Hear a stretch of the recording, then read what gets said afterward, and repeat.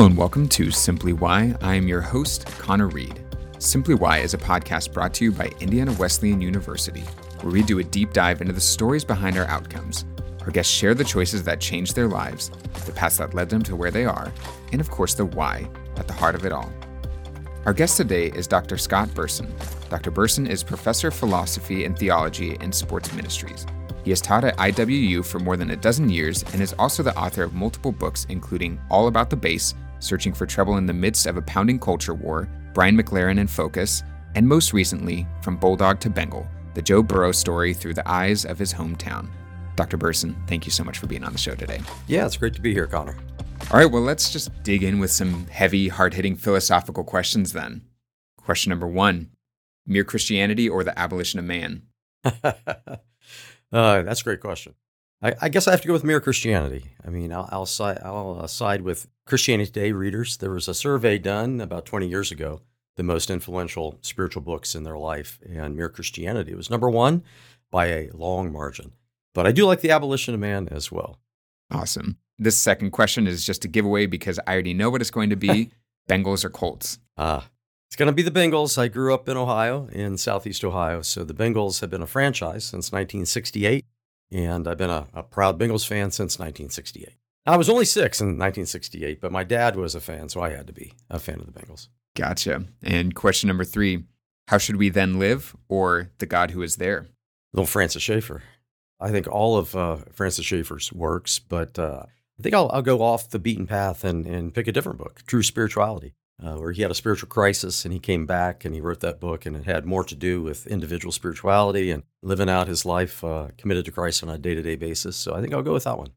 Awesome. Well, I just kind of want to dig into your past a little bit of how you got to be where you are. So not only are you a professor, you are also an author, and you're a professor of philosophy and theology. And I mean, I guess it relates a little bit more into sports ministries, but so when did your passion for football first start, so much so that you decided to write a book about it, and not just about football, but about a particular player, and a player who is very, very popular nowadays? So how does that kind of weave into your story of where you are today?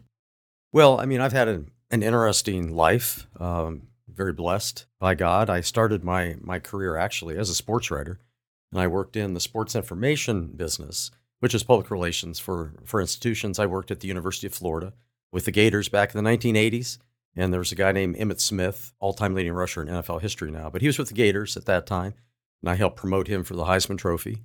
I managed a national sports publishing company for a while, and so I was involved in football and basketball, baseball, and lots of different sports, but doing publications and doing writing. So I did that for quite a while, and then I started working at Asbury Seminary, and I was their PR person.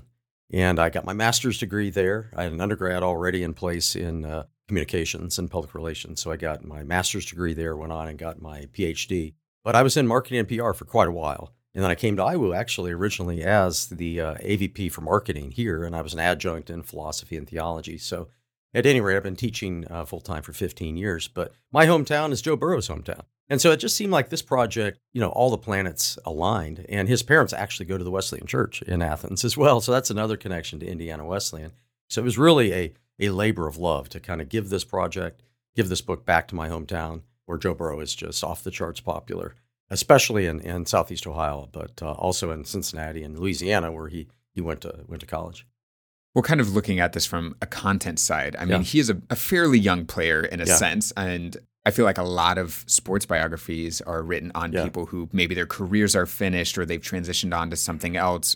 So what was it like trying to get and do research on a fairly, new player in the sense, and avoiding just the sense of like, oh, it's a phenomenon sort of thing, but looking at it, oh no, there's a history behind this. There's a history behind this, who this person is. And why did you think Joe Burrow was deserving of a book too? What's kind of interesting, this project didn't start as a book on Joe Burrow. It actually started as a book on 7 prominent graduates from my high school, Athens High School, which is in Appalachia, fairly small high school. Athens, Ohio is also home to Ohio University, so there's a lot of diversity there because of the university. It started out as I won't tell all 7, but a couple of them. So one of them, I went to high school with a lady by the name of Maya Lynn, And Maya Lin, when she was at Yale, actually designed the Vietnam Vet War Memorial as an undergrad at Yale. And she's a very prominent architect, environmental designer now. Another one, his name is Atul Gawande, went to high school with him. He's a couple years behind me, but he's in the Biden administration now. And he's a New York Times bestselling author. He's a physician, a surgeon. He's taught at Harvard, so he's based out of Boston. Some big names there. Joe would have been in the sports lane. They would have been in the design lane and the medical lane, public health lane. Another guy I went to high school with has been in the rock and roll business his whole adult life, and he's run security for everybody. But he was Ozzy Osbourne's manager. So you can imagine some of the stories he might have to tell. So that was the original idea, to have these snapshots, short chapters on each of these people. But when I went back to Athens, I started interviewing folks for that book. I got so much great stuff on Joe that I went back to the publisher and we agreed, we can do a full book on Joe Burrow, the first 25 years of his life, a celebration of his first 25 years. So he's accomplished more in 25 years than most people do in a lifetime. And I'm sure there'll be other biographies along the way, but this one is especially from the perspective of the hometown.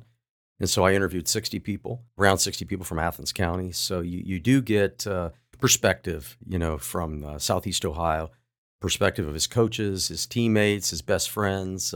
His parents were very helpful. They authorized it. Joe authorized it. And then they read through every chapter as I was writing it. I co-authored it with his first football coach, his youth football coach, Sam Smathers, who's a great guy, real character. If you ever have a chance to see his picture, he's got this big beard and he's kind of like Duck Dynasty. And so we worked together on the project and it was a lot of fun.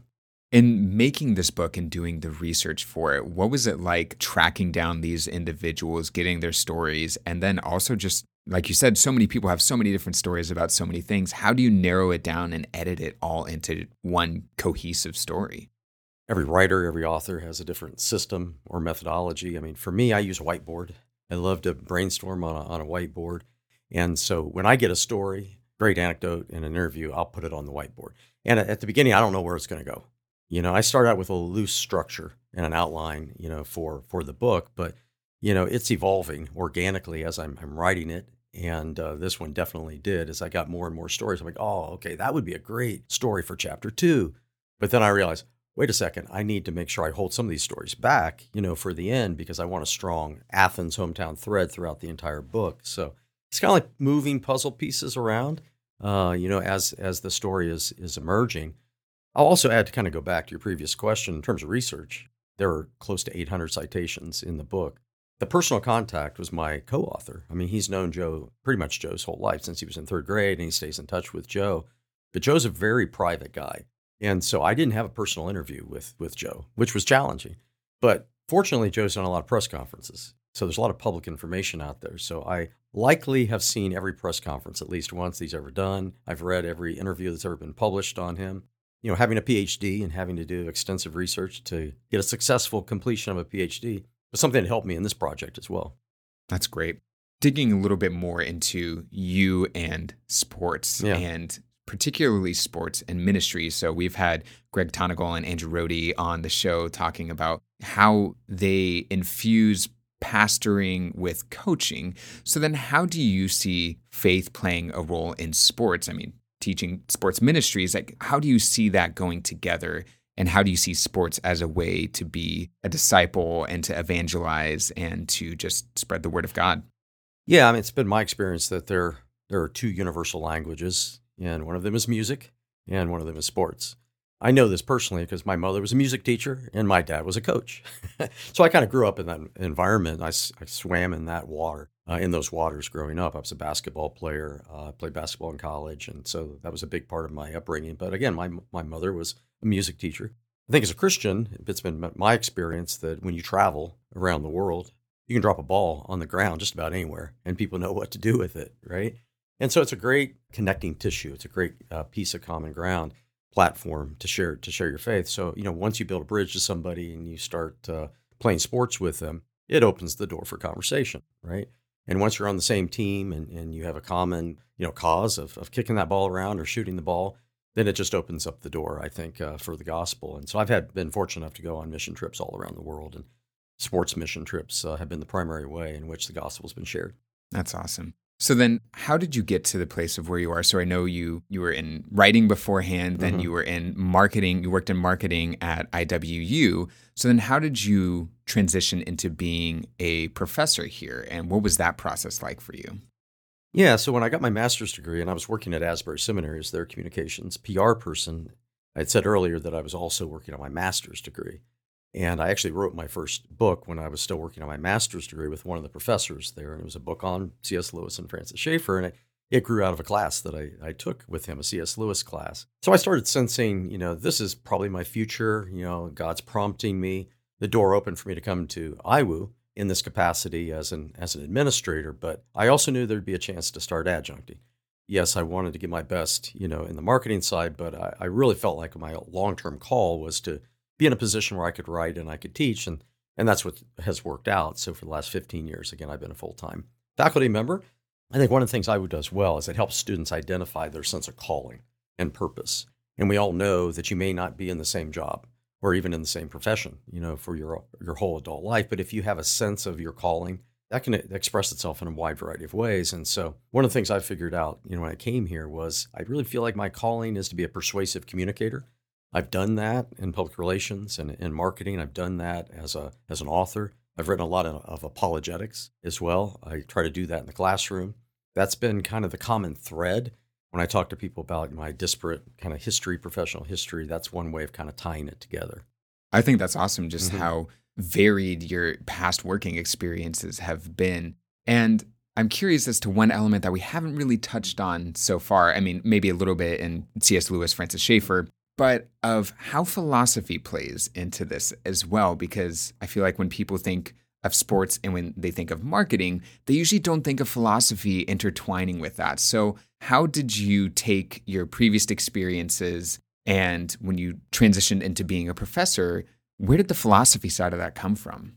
A lot of philosophy is about thinking well, and thinking logically and thinking through, what kind of argument might be most persuasive. And part of that is understanding psychology, right? And how to connect with people. I think all those things translate, into PR and marketing. I mean, you have a product, that you're selling and trying to understand your audience. What's the right way to communicate that? So it's going to move them to a decision. And fortunately, working for a place like Indiana Wesleyan, you believe in the product. I mean, we believe in what we're selling, if you want to put it that way, that it's going to enhance people's lives. I would find it difficult to work for an organization, where I'm trying to sell something that I really didn't believe in, right? But I think that's part of it. I think maybe that's one of the connections is, philosophy, we're wanting to identify fallacies. We want to think well. We want to analyze our own thinking as well as the thinking of others.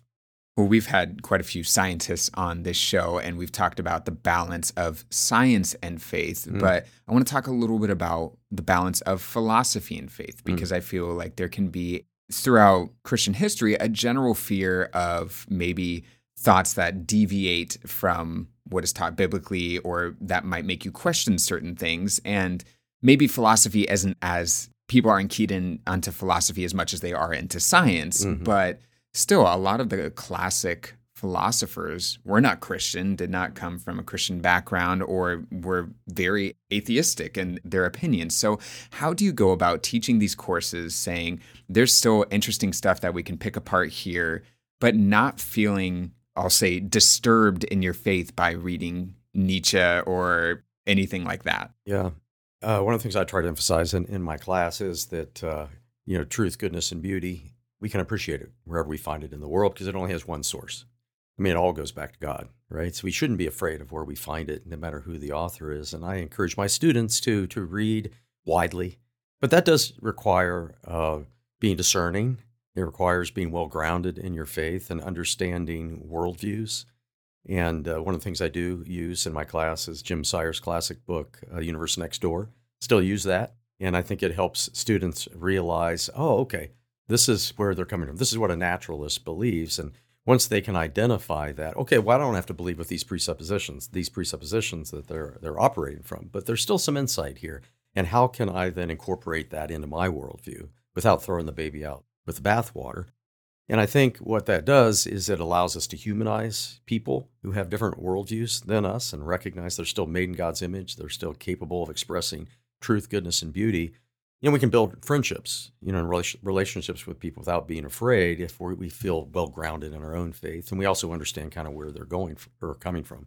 Yeah, and I'm interested to see how you incorporate both philosophers and theologians and maybe balance the line between them, because even though I just said there's a lot of classic philosophers who aren't Christian, there's also a lot of classic philosophers who are. I mean, you could look at Aquinas, Augustine, so many other people. Right. So where do you kind of see the line and the difference between a Christian philosopher and a theologian? Yeah, I'm not sure I make a huge distinction personally. I mean, my training is in philosophical theology. So I try to lean into those resources in that area. So for instance, one area I really enjoy talking about is like free will and predestination, or free will and determinism. And philosophy is very helpful in helping us ease some of the tension in that theological debate, or the problem of evil. I found philosophy to be extremely helpful in trying to make sense of why a God who's all powerful and perfectly loving might allow a certain degree of suffering in the world. So for me personally, I mean, those lines blur a little bit for me, but philosophy informs my theological teaching for sure. Definitely. And I feel like it provides a balm in, easing you through this process. I mean, I went through the whole angsty teenage phase of trying to figure out what do I believe. And Kierkegaard was actually a great help for me in that. Right. And like you're saying, of discussing the difference between good and evil, and like how do we, kind of work through that, and how does God play into that? So how do you then teach philosophy in a way of saying, oh, this is something that applies to your faith, and this is something that can enrich your faith? The first day of class, I do tell students we're going to deal with some esoteric content. I mean, philosophy, you can't get around that when you're talking about philosophy. And you don't always have black and white, right and wrong answers, right? You got different schools of thought. But I do want them always thinking about what difference does it make in my life? And back to the problem of evil, or back to predestination and free will. And again, I'm not arguing for one position or another when I'm saying this, but in my mind, if everything's determined, what's motivating me to get out of bed in the morning, right? If I feel like I have some degree of control and agency over my choices, and I'm working in dual agency with the Holy Spirit, that might motivate me to go on a mission trip, or to reach out and share my faith in a way that I might not be as motivated otherwise. And I know someone who's coming from a more Calvinist perspective would frame that maybe a little differently. But to me, that's very practical. I ask students questions like, was it possible, for you to go to Taylor instead of Iowa, or Huntington instead of Iowa, or was that fully determined for you? I mean, what role, does your own agency play? That gets them thinking about the choices that they make. Same thing with problem of evil. How am I going to counsel someone who's in the throes of pain and suffering? One strategy, that might be unhelpful is to whip out your philosophy notes and talk about various proposed solutions to the problem of evil or theodicies if they are struggling in that moment. I mean, that's probably the time to hold a hand and to come alongside and bring a meal and cry with your friend and just allow them to vent. So all those things I think are very practical, but I'm constantly thinking about threads of connection to what difference does it make in your life. That is some wonderful advice, and I think a great way to wrap up this episode. Dr. Burson, thank you so much for being on today. Is there a place where people can go to find your books? Yeah, Amazon is always the best place. So all of my books are available on Amazon. So if you just search me, Scott Burson, Burson, you'll find them. Great. We'll make sure to put a link to those in our show notes. And again, thanks again for being on today. Yeah, thanks, Connor. Appreciate it. Simply Why is brought to you by Indiana Wesleyan University. IWU is a nationally renowned, Christ-centered academic community dedicated to providing leading, innovative education opportunities for students of all ages, backgrounds, and life stages. To learn more about IWU's online, on-site, and hybrid programs, visit indwes.edu. And make sure to follow us on social media as well. Thanks so much for listening, and have a great day.